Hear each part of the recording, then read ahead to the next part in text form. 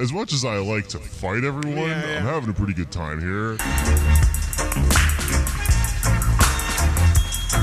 Why you mad? Why you mad? Why you mad? Hi, Jake. How's it going? Good. I'm chilling. I'll just dive right into it. Here's the thing that I wanted to talk about this week. Tell me. I know we already talked about this, and I kind of came around because I think you made some good points. But Oscars happened, and I feel the need to reiterate that I think Everything Everywhere All at Once was kind of overrated. And I don't think it was a bad movie. I think it was a really good movie. I just don't think it was as good as its like fandom would have you believe. Yeah. Specifically, it has the type of fandom who like lives in a reality of if you don't like this, then you're racist, like sort of stuff. Yeah. Which is, it's like a subjective piece of art. I mean, it's highly aesthetic. It's the whole point of it is that people are going to have different reactions and stuff, you know. And I think those people are kind of, the term is the fans ruin the band, you know. This happens a lot. And since I'm very online, I have been thinking about that a lot, and I've been thinking about the movie and how there's just stuff about it. It's also like, I don't care about this because I don't care about the Oscars. I think they're stupid too, you know? I'm going to bring up some Oscar shit too, but go on. Well, there's a movie that got snubbed at the Oscars that I liked quite a bit. And I'm going to go ahead and just put this out there very transparently that the starting point for this thought for me is someone else's idea. Like, this is how thinking works. Let's talk about it transparently for once. My friend Rory Blank, who is a very talented artist, t-shirt maker, graphics. Mm-hmm. Yeah. He does these really great comics. I wear his t-shirts around New York City. Thank you so much. King of Blood, Piss Castle. He's all these various names online. He's great. Does the art for like my posters and podcasts and stuff. He was talking about that movie when it came out, and he said, this movie is about the Society of the Spectacle by Guy Debord. And I had a copy of that book, but I hadn't read it yet. So I was like, fuck, I really like that movie. Now I got to read that book. And so I did. And I think he's right. And I saw another comic artist, this guy House of Decline, who's very funny and makes these webcomics. Yeah. He fucking rules. He's a really funny comic artist. He said something really interesting about the Oscars, which is, he said there was a movie that dealt with the spectacle and existential questions that in like a sci-fi category, yada yada yada. He was listing all these things off that are true about Everything Everywhere All at Once. He said there was a movie that did that really well. It didn't get any fucking what do you call it, nominations. He's referring to Nope. He's saying Nope is a better example of what people are saying is good about Everything Everywhere All at Once, right? So I've been rethinking about it. I need to rewatch that movie, but I've just been Nope. But I've been thinking about it, and I think they're both right. And I think you can tell they're both right because they probably didn't talk about that with each other. I think it's kind of says something that two visual artists came to this same conclusion. But I don't even think.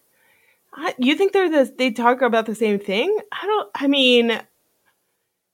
I think that the only thing that they really have in common is that they are exploring the ideas of what could have been for marginalized families or identities. Oh, I don't think that those two movies are that similar. That's just exactly. That's the only thing. Yeah, so I'm wondering, do you remember what Rory was saying that Nope did better than Everything Everywhere All at Once? Nope Rory's the one who said it was like Debord. And House of Feelings is the one who said... Oh, House of Feelings, sorry. But the person in House of Feelings was just being clever. They just are saying, there was in fact a movie that did yada, yada, yada, and was in a genre, and was these things. It was just listing things that are similar. Yeah. And then as if to turn a phrase and go, it was called Nope, you know, and not Everything Everywhere All at Once. I don't think they were making a serious like comparison. And that's not the point I'm trying to make either. The point I'm trying to make, though, is that Nope was a really good movie, and it got snubbed, and I think a lot of people didn't understand it.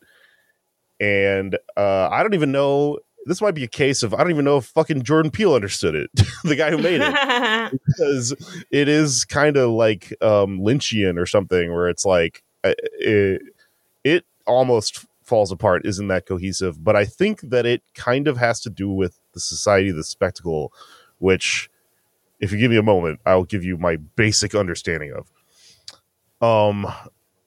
So have you ever read that book? Yeah.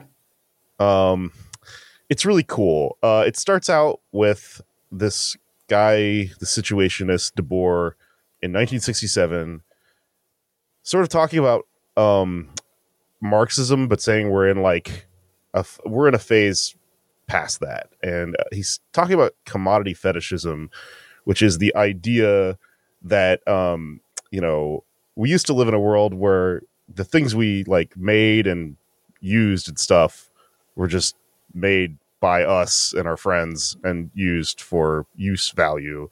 But because of, alienation, because of the way capitalist production works, now when I go buy a steak, I don't have to, I'm alienated from the murder of the cow and stuff and the processing of it. When I buy a hammer, I don't know the person who made the hammer. And because of that alienation, what happens is the thing's use value becomes secondary to its what do you call it? The other value. This is basic fucking capital shit. I'm just escaping my brain at the moment, but it becomes secondary to the trade value, the social value of it, right? Mm-hmm. So that puts us in this absurd world where a pair of shoes is not like something that you look up and buy the one that is the most useful, right? Shoes are often highly fetishized, and they're status symbols. Yeah, you buy them because of the social, trading nature of them, how they appear in relation to all of their shoes that everyone else wears. And what Debord is saying in Society of the Spectacle is that we've reached a point this far into late capitalism or whatever, where that part, the illusion, the fucking if someone's screaming at their fucking computer right now, not use value, but the other one, that is so much more important than the use value, that it actually supersedes things to a degree to which we live in.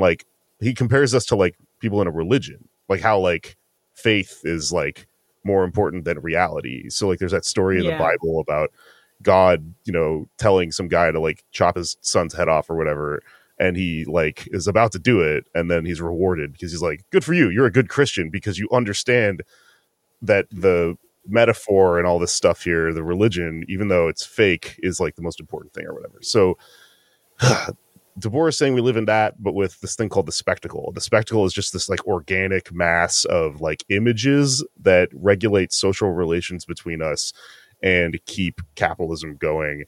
And instead of having regular old religion, now we all just have worship this big blob of images. And obviously he's talking about TV and cable news and stuff like that.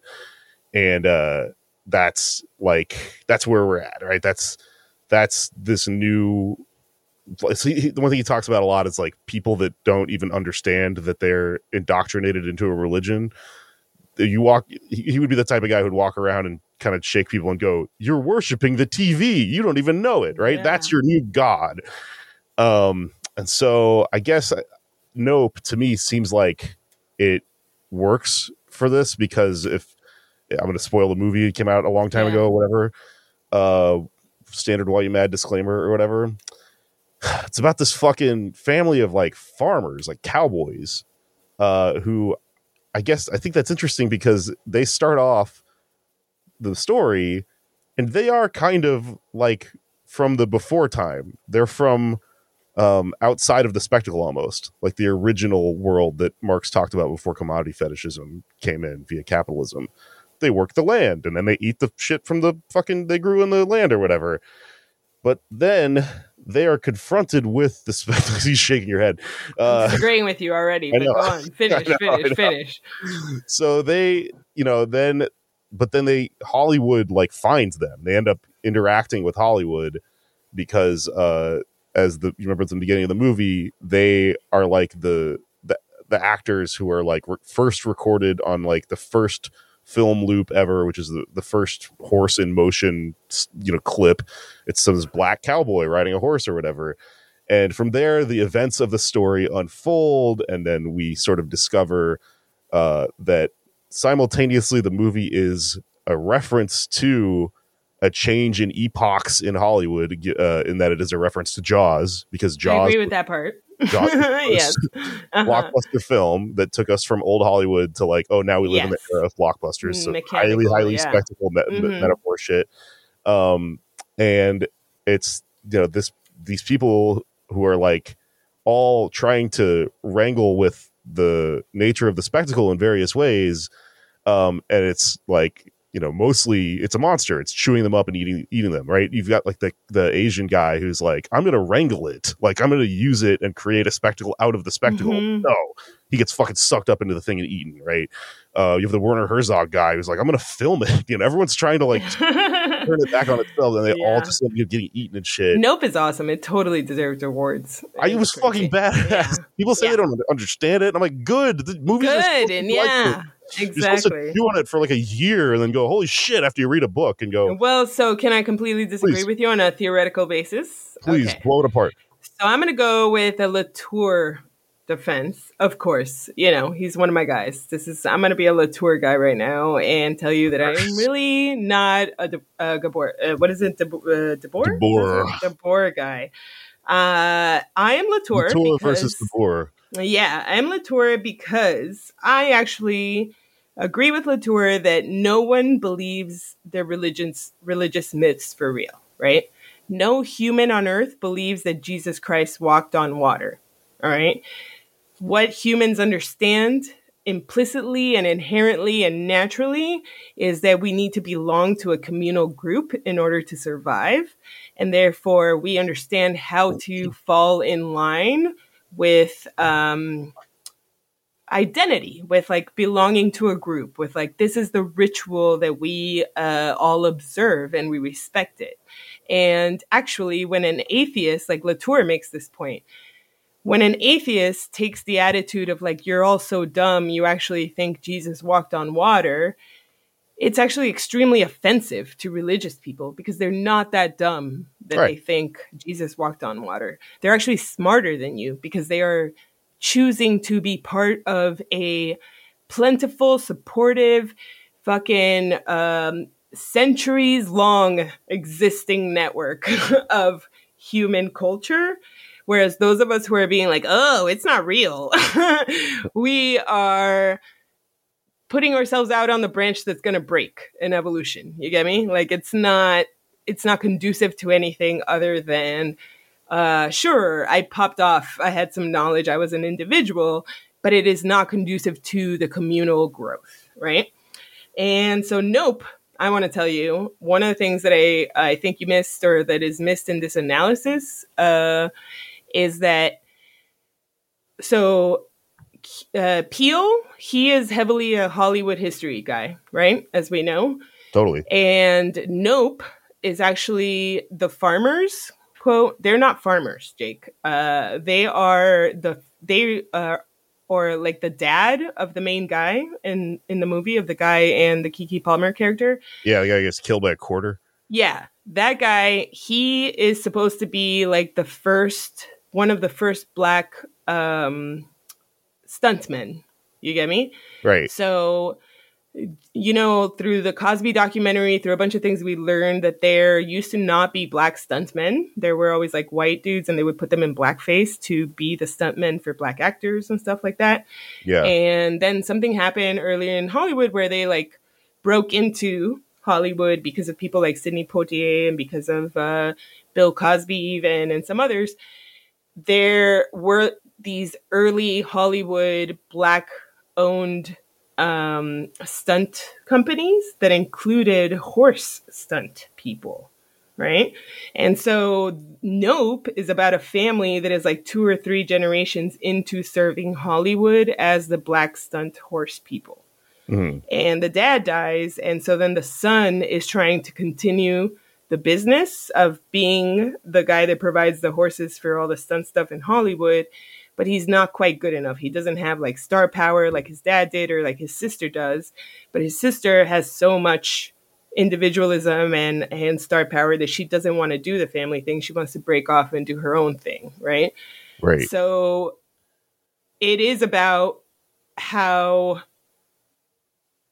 the ritual of belonging to Hollywood is important, and like enacting your role and being like serving in the way that they want you to serve makes you part of the whole group, versus being a hyper individual, no matter how talented, puts you up against the group, like Keke Palmer's character. So I just am like, the Nope is a movie that is about the fact that we create the monster that then eats us up. That family was always a Hollywood family. They were, like, even the dad was consumed by running the business of representing Black people and making movies for other people to consume. Yeah, you're right. I mean, I saw the movie 6 months ago or whatever, so I kind of forgot the details. I was just thinking like larger symbols, I guess, because symbols are so.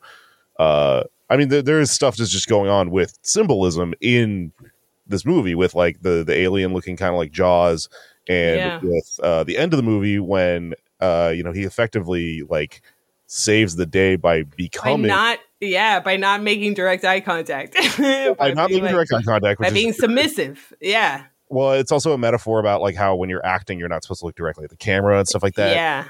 But also he like it turns into a Western, like he becomes a Western, which I think is really interesting because of what Jaws means. Because like, I don't know if I fleshed this idea out enough when I was talking about it earlier, but Jaws is like the first movie that like when they put it out, they didn't realize it was going to do as well as it did and be this huge thing. And it reshaped how movies are made, because then once everyone in Hollywood like saw that and went, holy shit, how'd you do that? We got to create a formula for how to do that. And then from then on, every summer you got these huge fucking blockbuster type of shit. Yeah, huge budgets, like it affected the way that they, how much money they'll give out to someone to do that sort of stuff. So because there's like an epoch shift there, right? I think it's interesting that he is that the only thing that can come and kill it is this like hearkening back to this classic thing, which is like where this guy comes from, which I still, I'm still chewing on that. I don't even know what he meant by that, but it kind of had me thinking, just as long as I got a bunch of plates spinning right now, about something else I watched recently that I really liked, which was Once Upon a Time in Hollywood, the last Tarantino movie that came out. Yeah. So, if you've ever seen that, but it's kind of about the same epoch shift. Totally. Yeah. Because it's about these two guys, and one of them's a stuntman. Yeah. Yeah. And how they're like, they're from old Hollywood and they're from like Westerns and stuff like that. And they, the new world is Jake, all these people that you're talking about, including the Note people, it is about the spectacle. But that's what I'm saying, that they were the ones creating and feeding the spectacle and then being consumed by the spectacle. So you see how that ends up being a Latour thing, where it's like you invented this god and then you cowered in fear to this god. I agree. I think I would make a distinction of like, I don't know if Debord disagrees with you that much, because I don't think he's saying, I don't think he's being as moralizing or like putting that much on active shit on the person about it. Because what he's sort of describing in Society of the Spectacle is like, this thing is inescapable and we all contributed to it, but like you can't not contribute to it. Like you can't get out of it.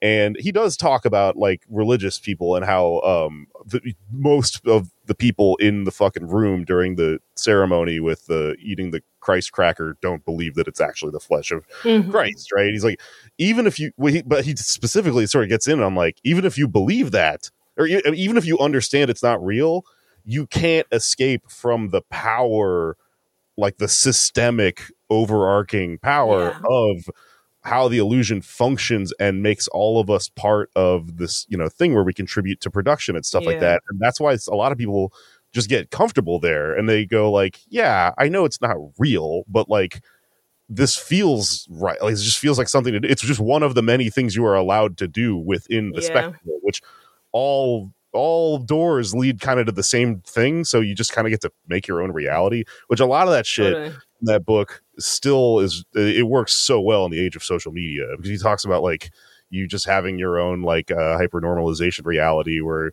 you know, you have your own curated feed of shit that tells you about the world from your point of view that you think is going to lead to some kind of revolution or something. Your fucking uncle has the same thing going on. It's all different information and different points of views. And, you know, he's watching Fox News and doing QAnon and stuff. But ultimately it's all just busy work for us to like continue to be like bees in this massive beehive or whatever. So I don't know. I mean, this is like, I didn't think about this too hard. This is just an idea. No. That's interesting. And I am particularly interested in the fact that like you started it with everything everywhere all at once. And right before we started doing this, I saw a thread from a person who categorized everything everywhere all at once as a fascist film. Yeah, man. And I don't get it, because what they were saying was that it was fascist because it forces you into a particular subjectivity instead of actually using the characters to function as a critique of a bigger system.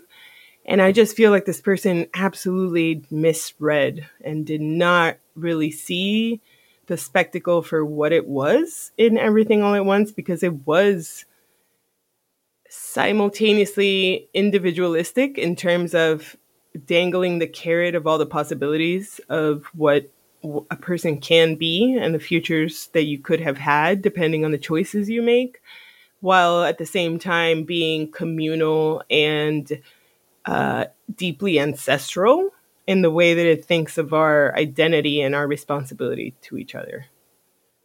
And I just don't see how anyone can see it as like a fascist subjective. Like, do you see that? Can you tell me a way in which everything everywhere all at once is like fascist? Well, I didn't see it. I thought that person sounded crazy until you said the thing about the deeply ancestral part. And I was like, well, I mean, that's kind of fashy, you know? Well, no, I don't think so. I think that it can be oppressive, but I don't think it's fascist. Like if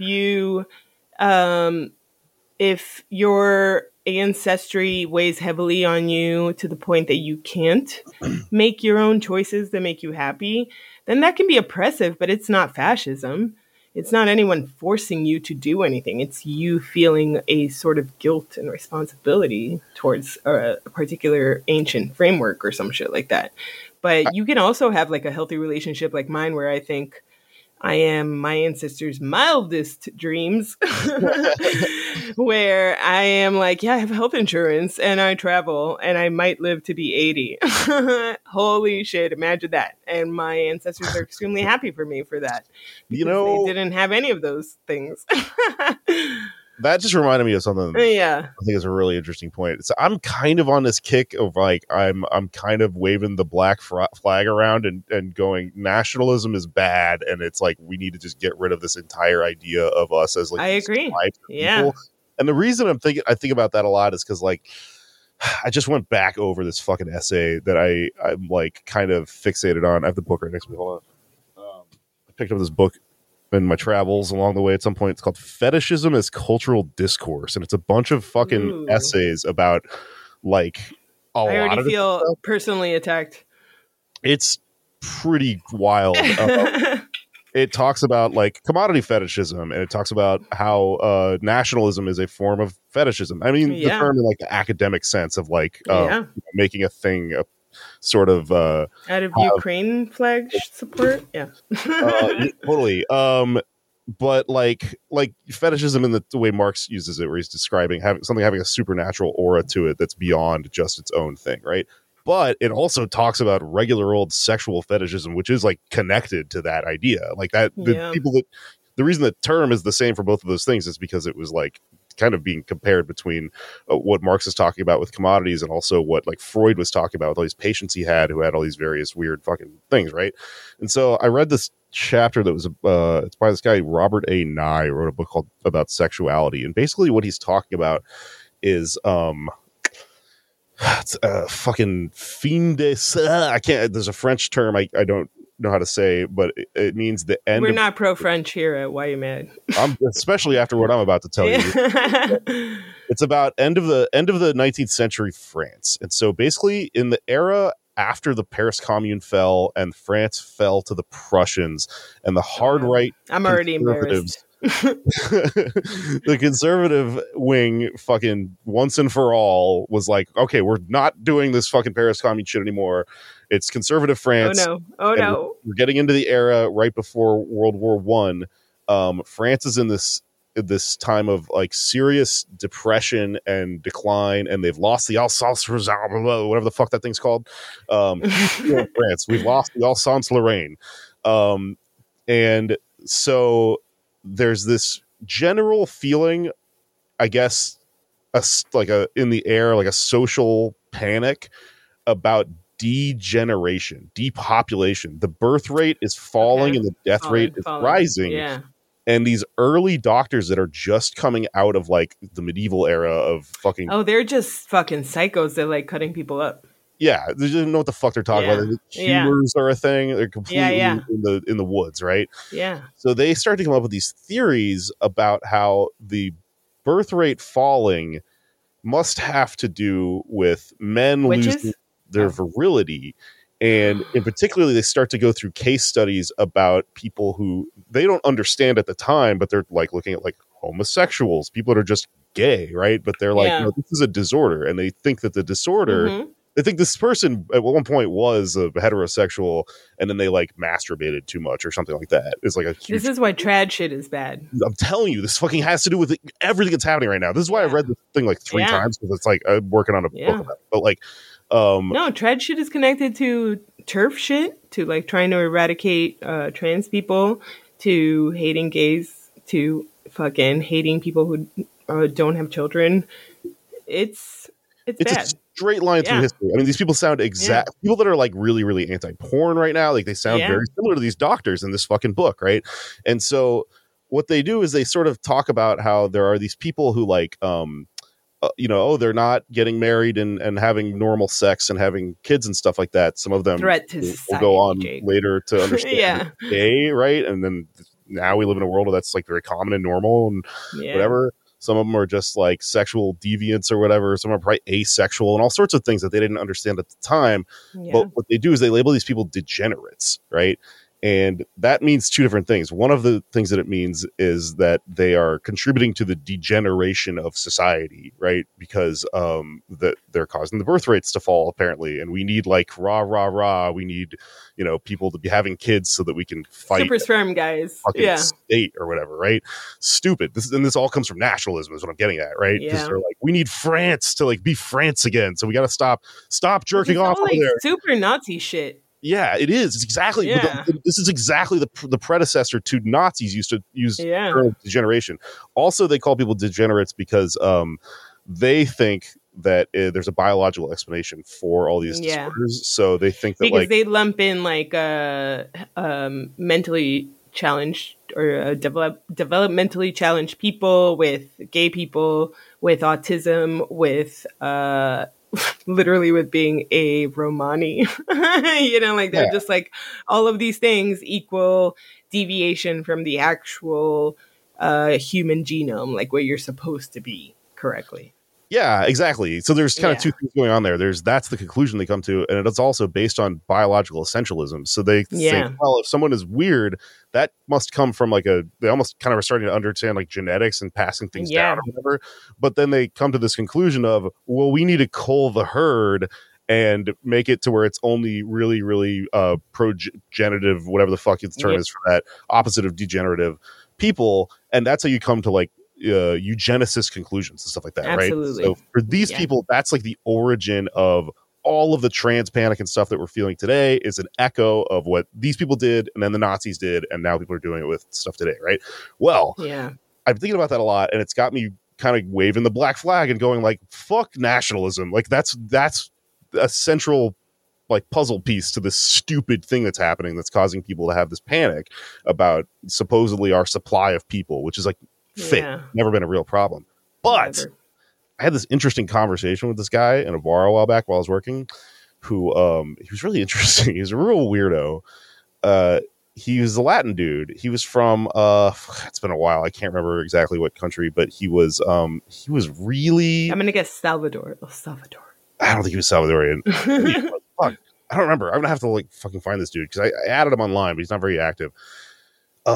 He was telling me he had a really, really interesting podcast about Latin America, and he was leftist, and he was on all the same fucking historical tip as like probably us and what we're talking about. But his hot take was that he kind of has this thing where he courts a lot of right-wing guys, and he tells them nationalism as a Latin American is actually good. You're just doing it a little bit wrong. Like this thing where you venerate your ancestry. If you're a French white European, it's Nazi shit, as we just discussed. If you are from a colonized place, though, it actually works to give you like a form of class consciousness because it helps you understand the recent history of where you came from, which goes back to a point of you being exploited. So that's actually kind of a good thing for you to understand your ancestry, at least in terms of like trying to generate class consciousness among people. Like you don't want to go around and go, there's no such thing as nations, there's no such thing as states, there's no such thing as peoples.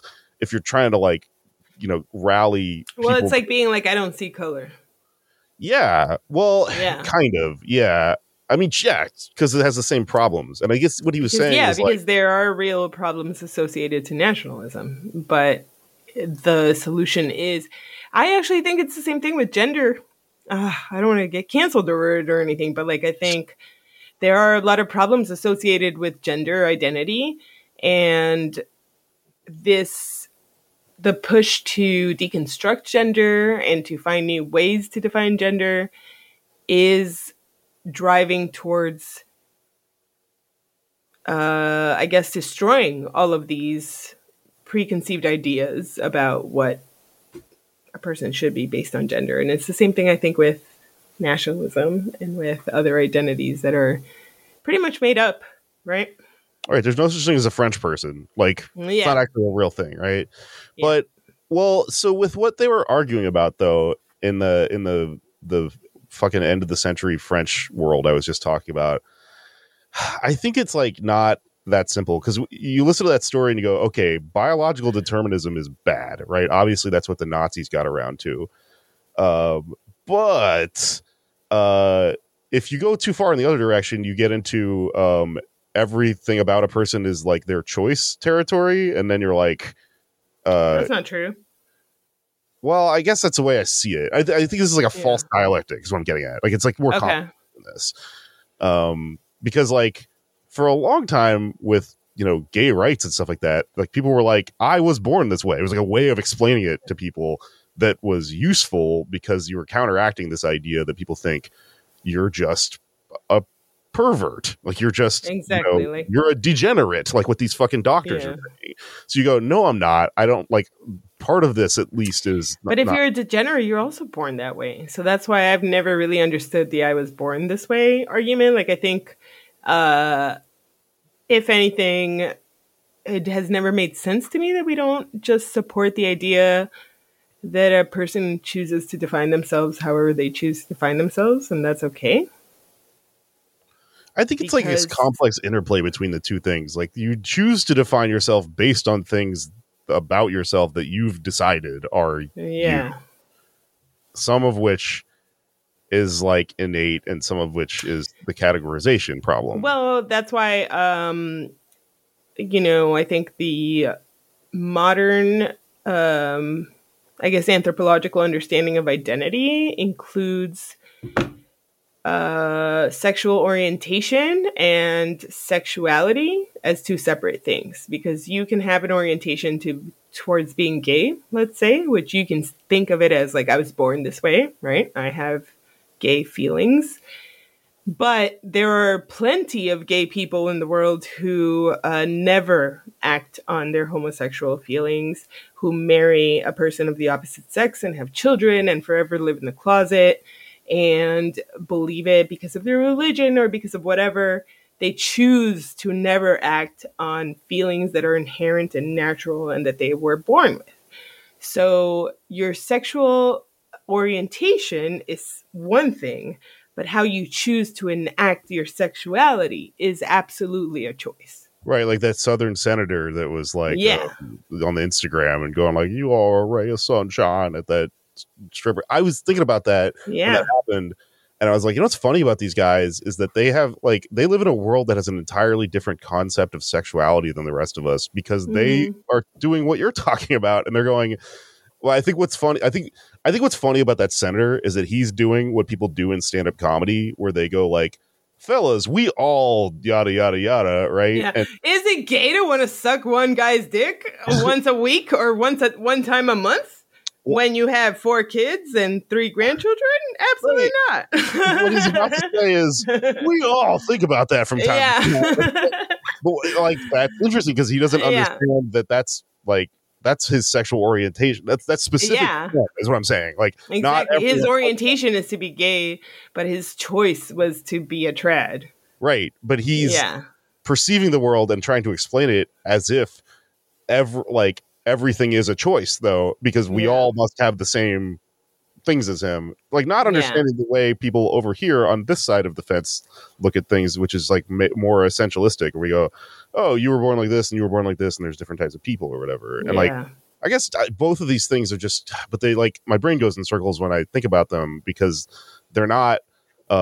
It doesn't like wrap up with a neat little bow and go, this is one correct thing. I think this is like a dialectical thing where there's a conclusion to come to from all this that is looking at it from a different angle. And like, I'm thinking about that a lot because I was thinking about that Dahmer show. I know we've talked about it, but he was where I got my new glasses idea from. Thank you so much. I am now wearing the cool serial killer glasses, everyone. Thank you. That's anyway, right.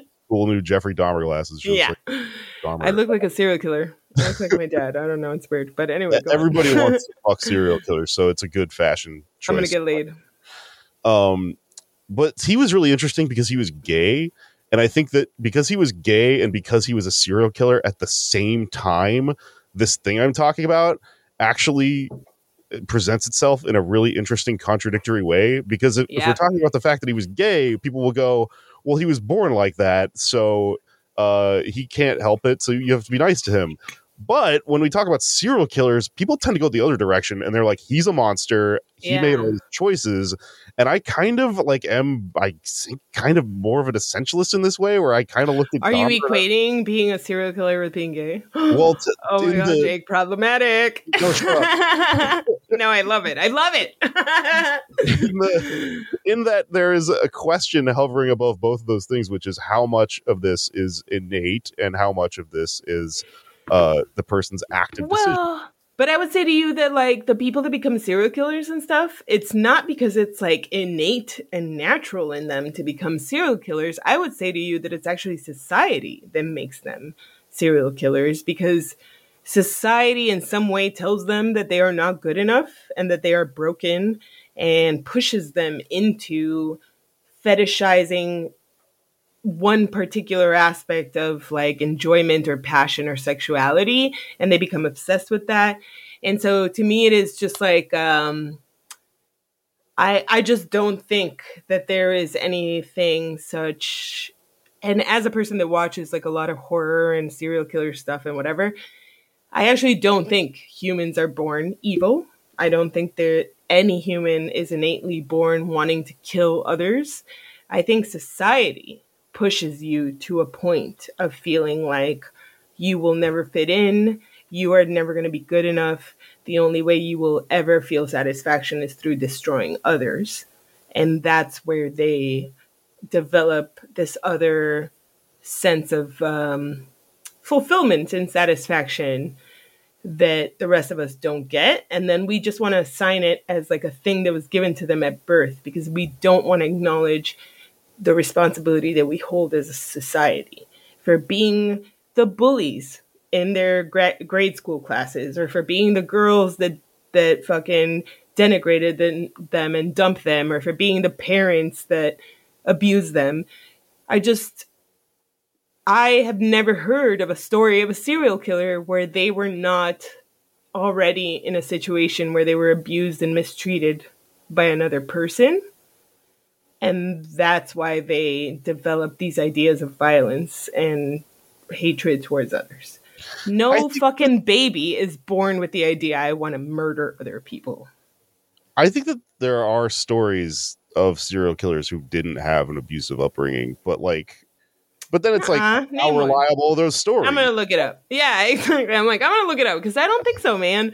I listen to a lot of serial killer podcasts. Yeah. It comes up from time to time, but that doesn't mean it didn't happen. It just means that it's not recorded. I can't think of one, and I don't know. I feel like at the very least, in the like the least abusive, I guess, side of the spectrum, there's neglect, and even neglect is enough to make a human feel unwanted and not part of this world and desperate to feel connection to others and therefore vulnerable to feeling like or to being sucked into a way that is contrary to the way the rest of the humans think. You get me? Like, I'm not defending serial killers, I guess, but it's funny how often, like, having a conversation like this, you have to go, listen, I'm not defending serial killers. Yeah, I'm not, but I just don't think, essentially, I don't think that we can say being gay is something natural and inherent that you're born with, and then also say being a serial killer is something natural and inherent that you're born with. That is extremely insulting to being gay and to being different. How dare you act like being gay or being trans or being any kind of different person is a pathology in the same way as wanting to murder people. Well, that's only if you phrase it like that. No, but it's not about phrasing, Jake. If you believe... No, it's framing. No, it's not framing. Do you believe... Okay, so it's the same thing. So do we believe that humans can just be born gay? Yes, I believe that. Absolutely. I actually think all humans are born gay and then society makes us be heterosexual. That is a wild take. What? All humans are born gay? What do you mean? Jake, you know that all males are female, right? Yeah, I understand what you mean. At conception? Some point in like the zygote level, sure, yeah. Right, no, at conception, all babies are girls.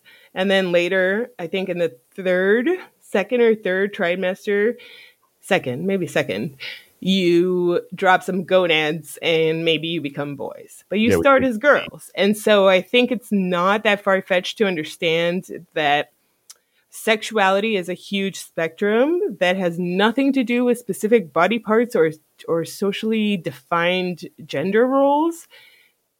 And only once we're born and then society tells you this is who you are and this is who you're supposed to be with, do you find either a conflict with that or you go along with that?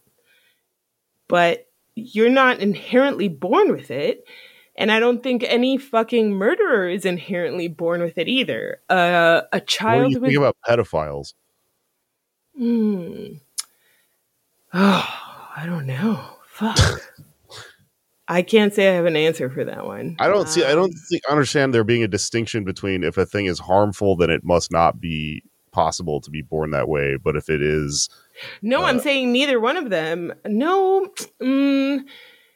No. I just think one is an identity and the other two are not. So being gay or not having a gender preference, let's say, or not seeing society's gender norms as determining of your attractions, I think that is inherently natural.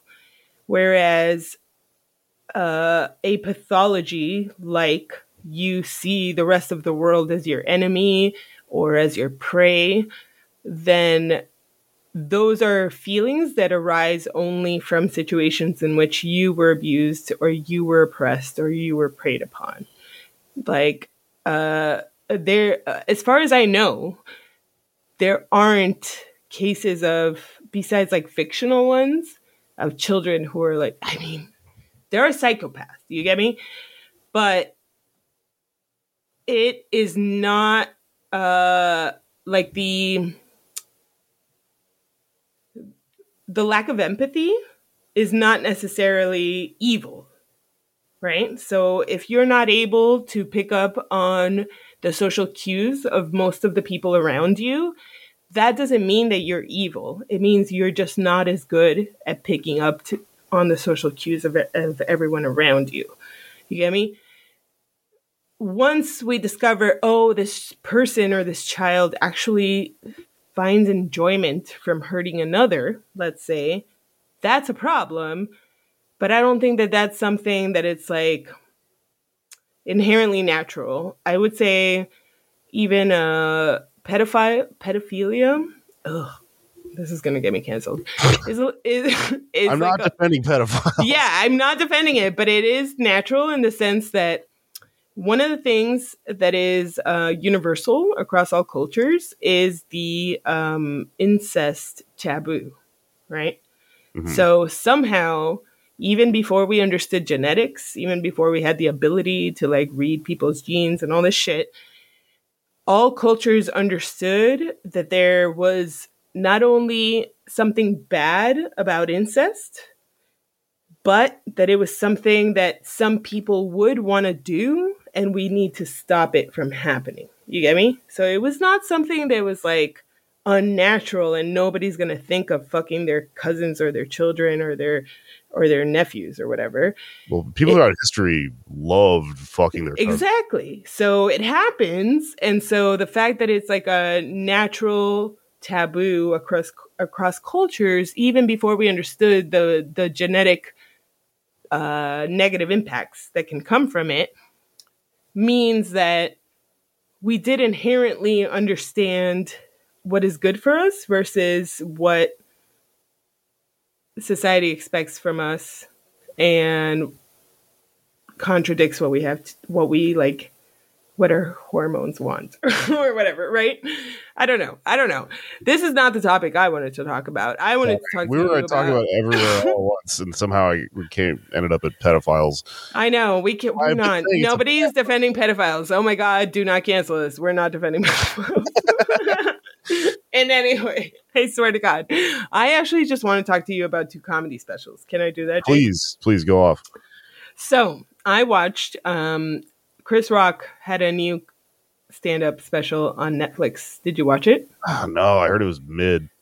It was mid, but what was interesting about it, mid is the perfect way to describe it, but what was interesting about it is 2 things. One, it was like Netflix's, I want to say, first ever live stand-up special. Like they live streamed it at 8 p.m. the day, whatever. So the people who signed up were watching a live thing originally. The rest of us are watching just the recorded thing now. But, it was like a live event on Netflix. So it's like, I guess, a special thing. But the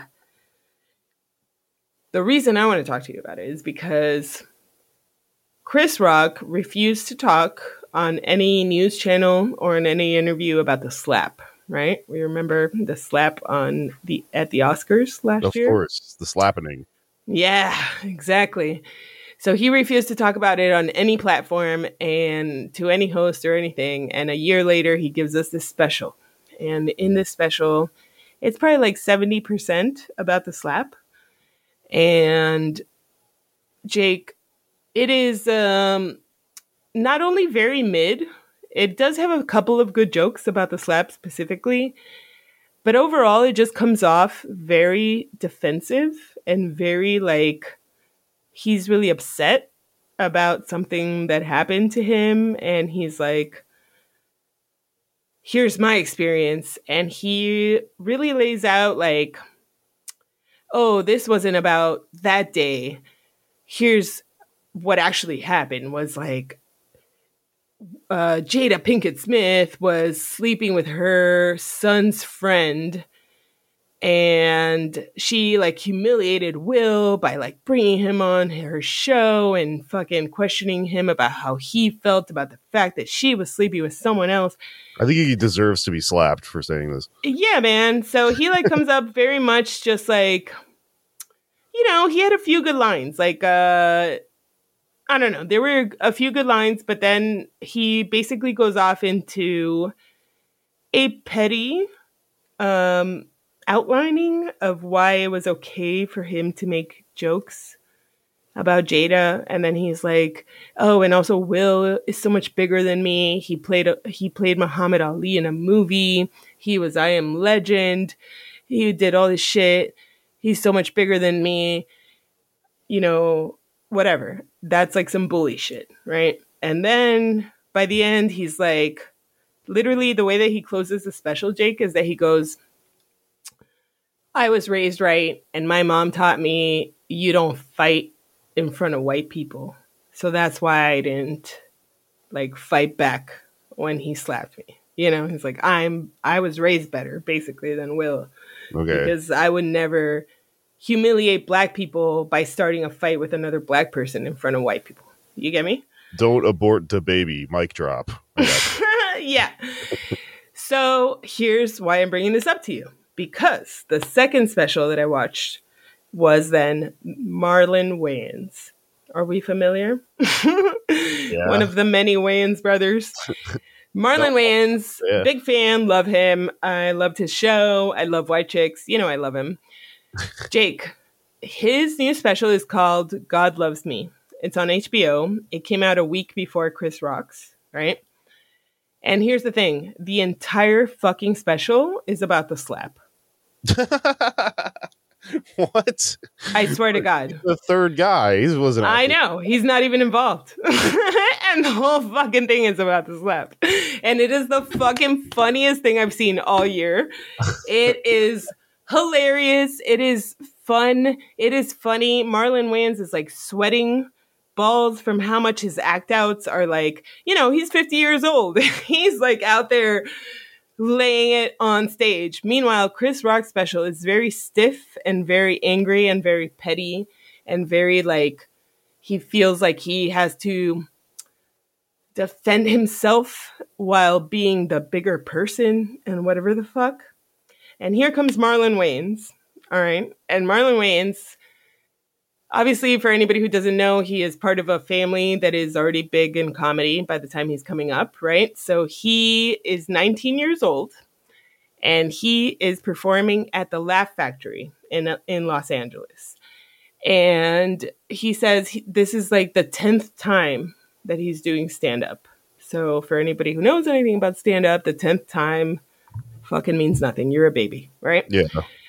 So it's his 10th time, and his 10th time is at the Laugh Factory because he's a Wayans and he has clout and family. So he gets up at the Laugh Factory. And he goes, I'm like doing my shit. And then all of a sudden I just hear from like a corner, and he does the Chris Rock impression. And basically he says like Chris Rock walked up and sat at the foot of the stage and proceeded to just heckle him the whole time and be like, "God damn, you're not funny." Like all this shit. And then we learned that the first time that Marlon met Chris Rock was when he was like 13 or 14 years old. His own older brother chose to give the role of the Rib Man to Chris Rock instead of to him, Marlon Wayans. And it ended up being Chris Rock's breakout role. Okay, so Marlon Wayans is like telling us the story, and he's like my brother gave it to him because I was still in school and school wasn't going to end in time. So he was like, "Yo, don't worry about it." And he does an impression of Keenen Ivory Wayans, and he does impressions of Damon, and it's fucking amazing, right? It's perfect. He's an amazing fucking comedic performer, okay? And so he's like telling us like, fuck, so I'm so mad at this Chris Rock motherfucker because he does the role I was supposed to get, and it becomes his breakout hit, and everybody's talking about it, and I'm so mad. And then he's like, and then we go to the premiere of the movie, and I see this beautiful woman, and I'm hitting on her, and I'm like 15 years old, and I'm like, I fucking love you. You could be my wife. And I just hear behind me, and he does a Chris Rock impression. He's like, "Motherfucker, you can't get this pussy." You know, and it's like, so Chris Rock swoops in and steals his girl. Right? The girl that he was like, I thought I was going to marry this girl. So he's like, fuck, this motherfucker gets everything. I hate him. Then, what's the third thing? Then he's doing stand-up for the 10th time at the Laugh Factory. And Chris walks in and makes him feel like shit. He bombs, makes fun of him, and then Chris goes up and kills. Marlon quit stand-up for 20 years after that, Jake. Wow. Okay. Yeah, I was going to say, I didn't know he was a stand-up. Right. So he's written multiple movies. He has hosted award shows. He has fucking been in like all kinds of fun cult classic movies that I personally love and tell people about. But he has never been known as a stand-up. And it turns out it's because when he was 19 years old, Chris Rock made him feel like shit, made him look like shit. So he fucking quit. And for 20 years, he didn't do stand-up. And then 20 years later, he starts back into it and he kind of gets back in.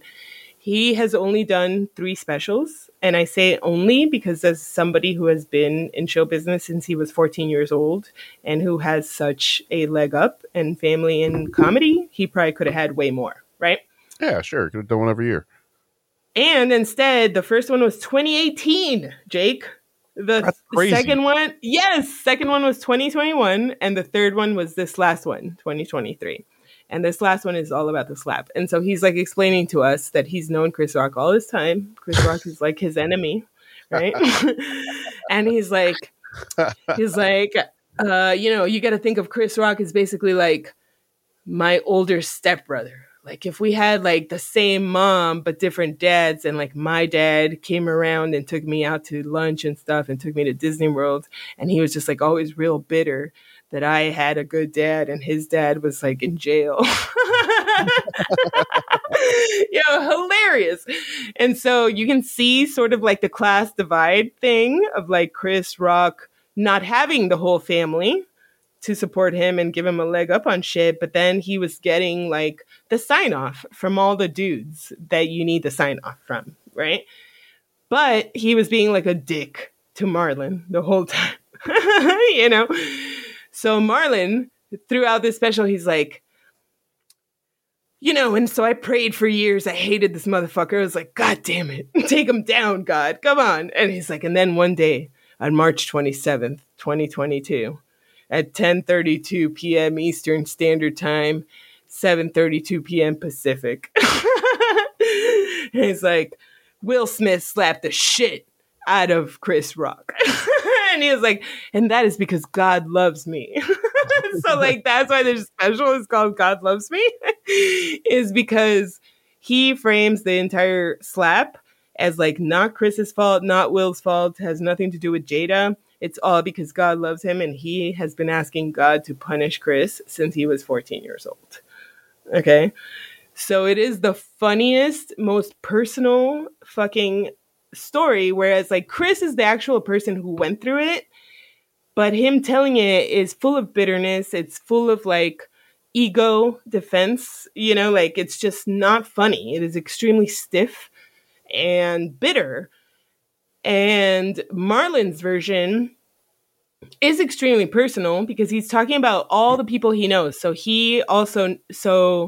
the story continues in the special where he says he met Jada Pinkett Smith when he was 19 years old in Living Color, right?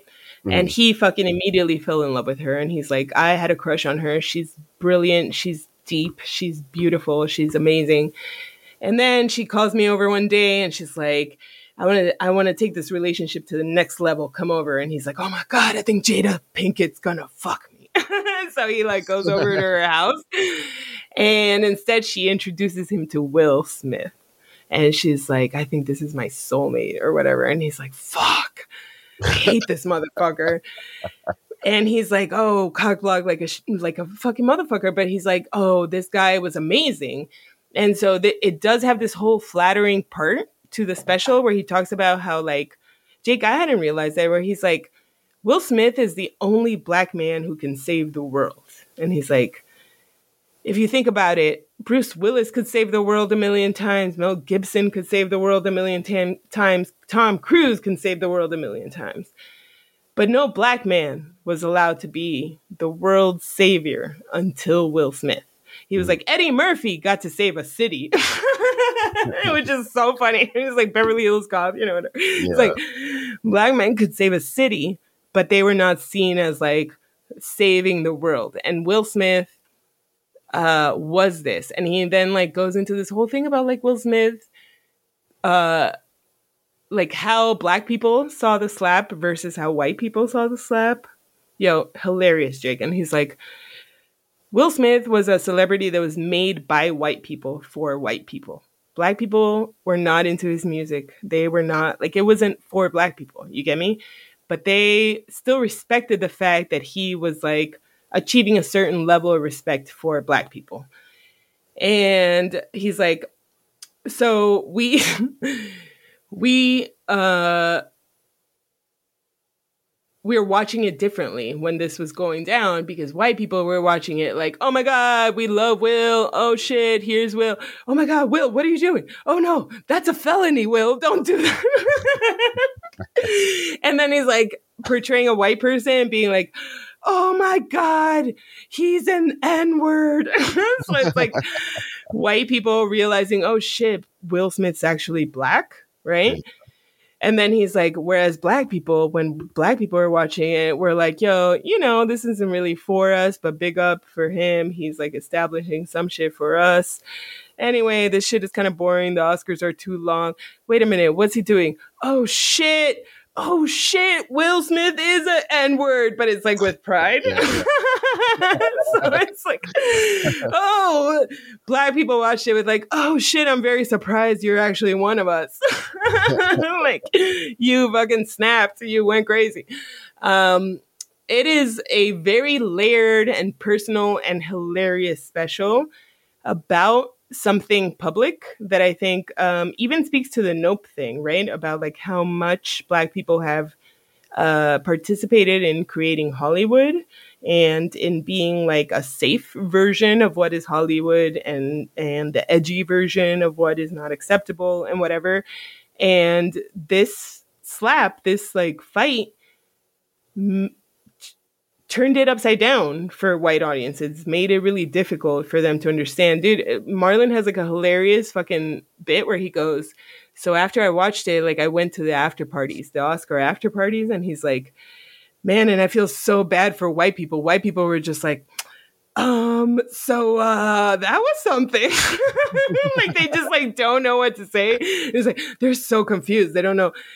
And that's so fucking powerful that you just like confuse the shit out of every white person in that audience.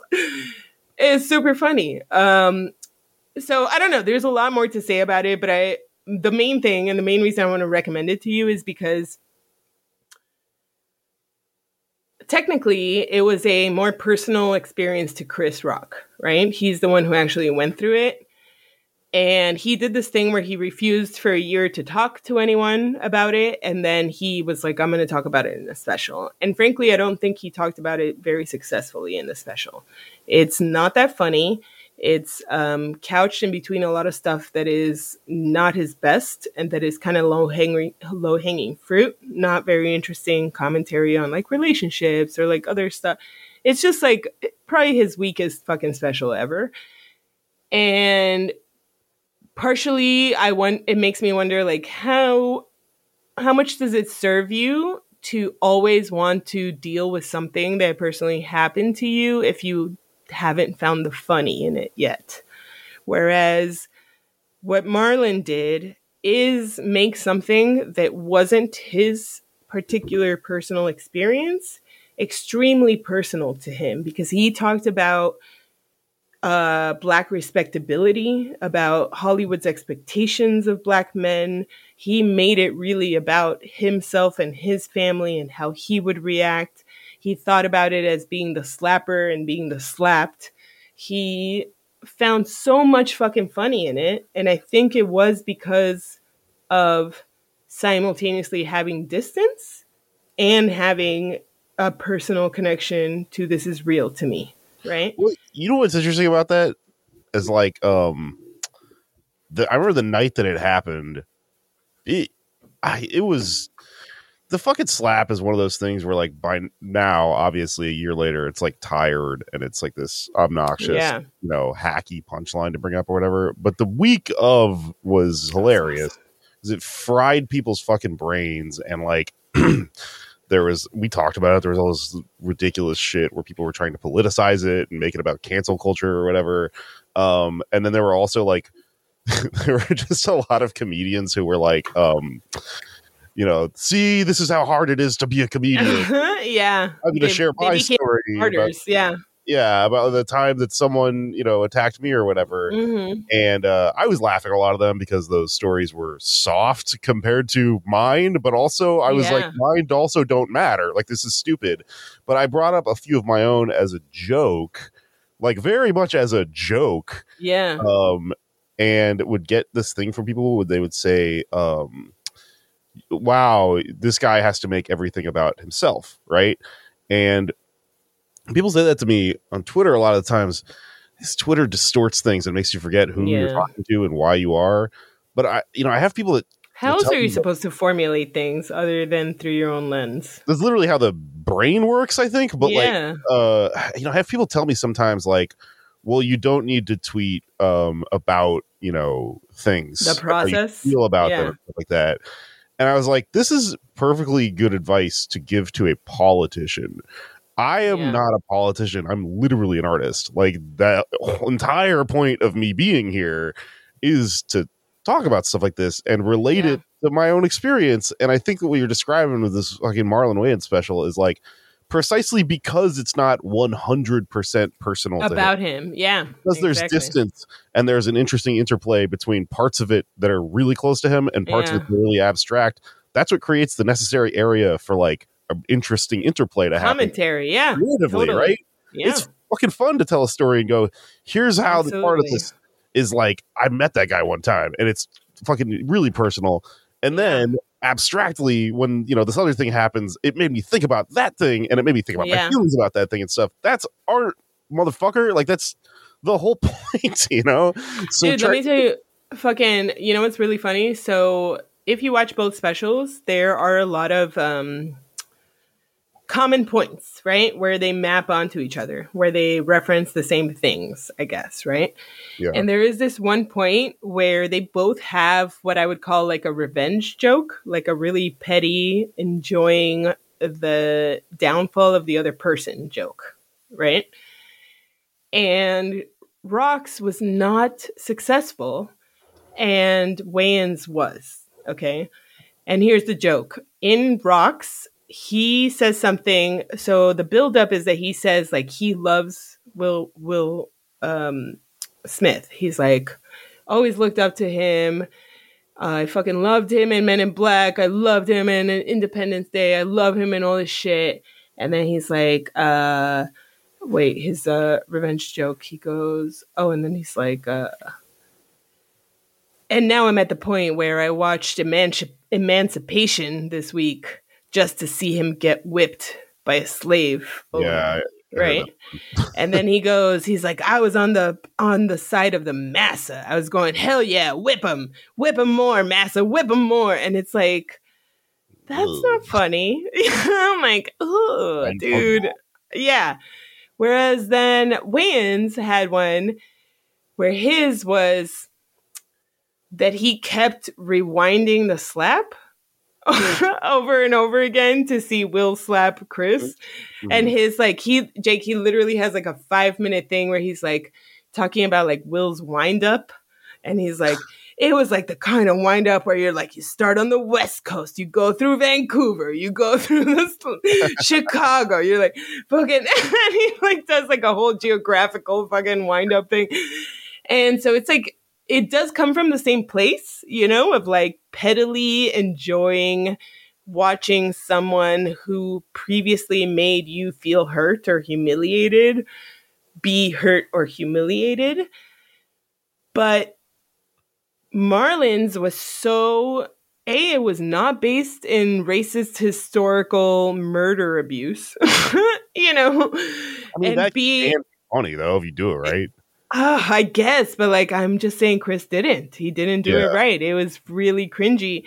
And Marlon's was really like, okay, you know what? The difference is power.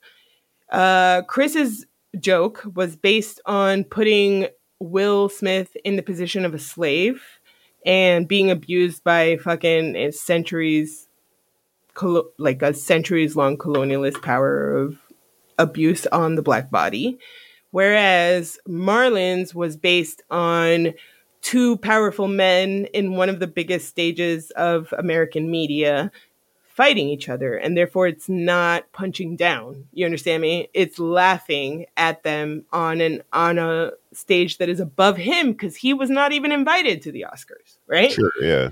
So it becomes funny because you are technically in a position below them and you are sitting there rewinding it and laughing at the slap over and over again. Yeah, I mean, I think that is what's funny about it.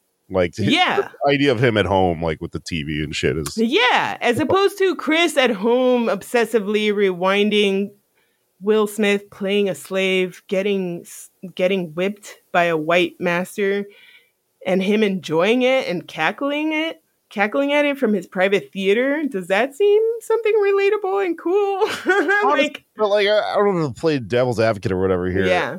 I'm an edgelord, man. Sometimes if you want to really go down that fucking angle, like if you want to make an angle like that very deliberate, something like that can be funny if you're like, aware of how fucked up it is or something. But what I'm saying is I don't think that it can't ever be said. I think he didn't make it funny. Well, that's what I'm saying. It was not successful. No, that's what I'm saying, though, is I think that the factor here that's different is maybe just fucking execution. Because, one thing about the Chris Rock special, one of the reasons I didn't watch it is it's hard to get me to watch a comedy special because I've seen a million hours of comedy.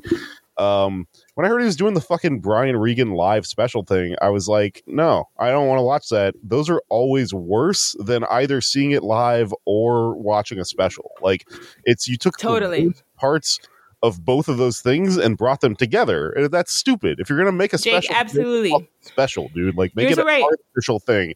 If you're going to watch a live show, watch a live show. It's magical. You're absolutely right. And here's the thing that Marlon Wayans special, nobody was making him. He was not under a contract. Nobody in America was being like, oh my God, we can't wait to hear what Marlon Wayans has to say about the slap.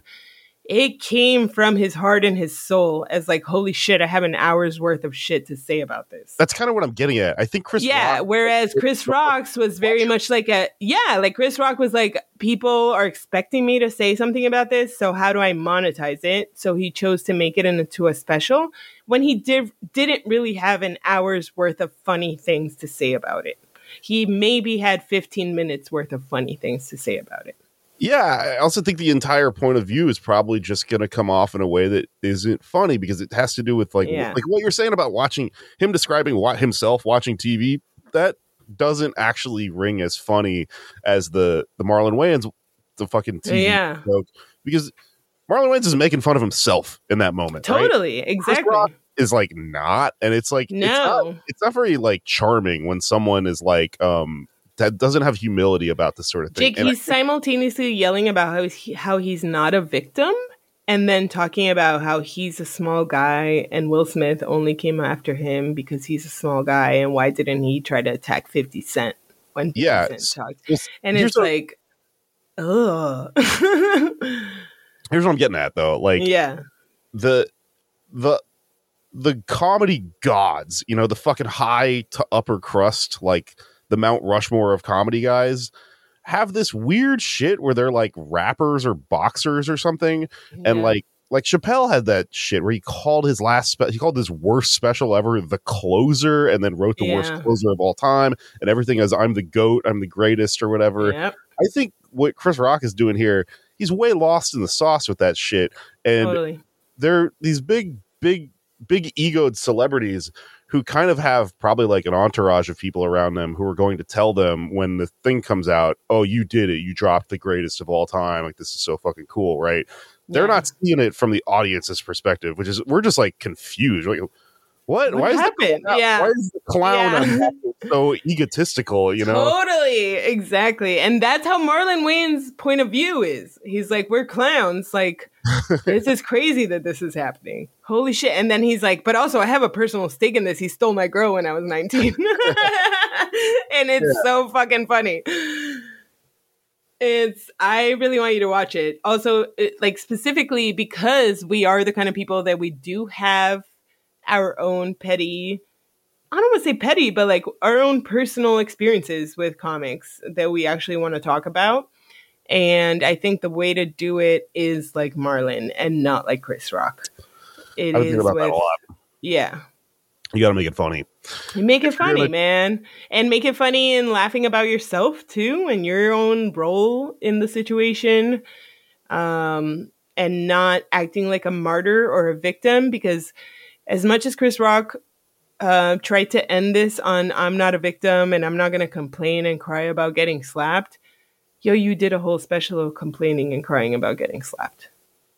So Yeah. I don't understand how you don't see that.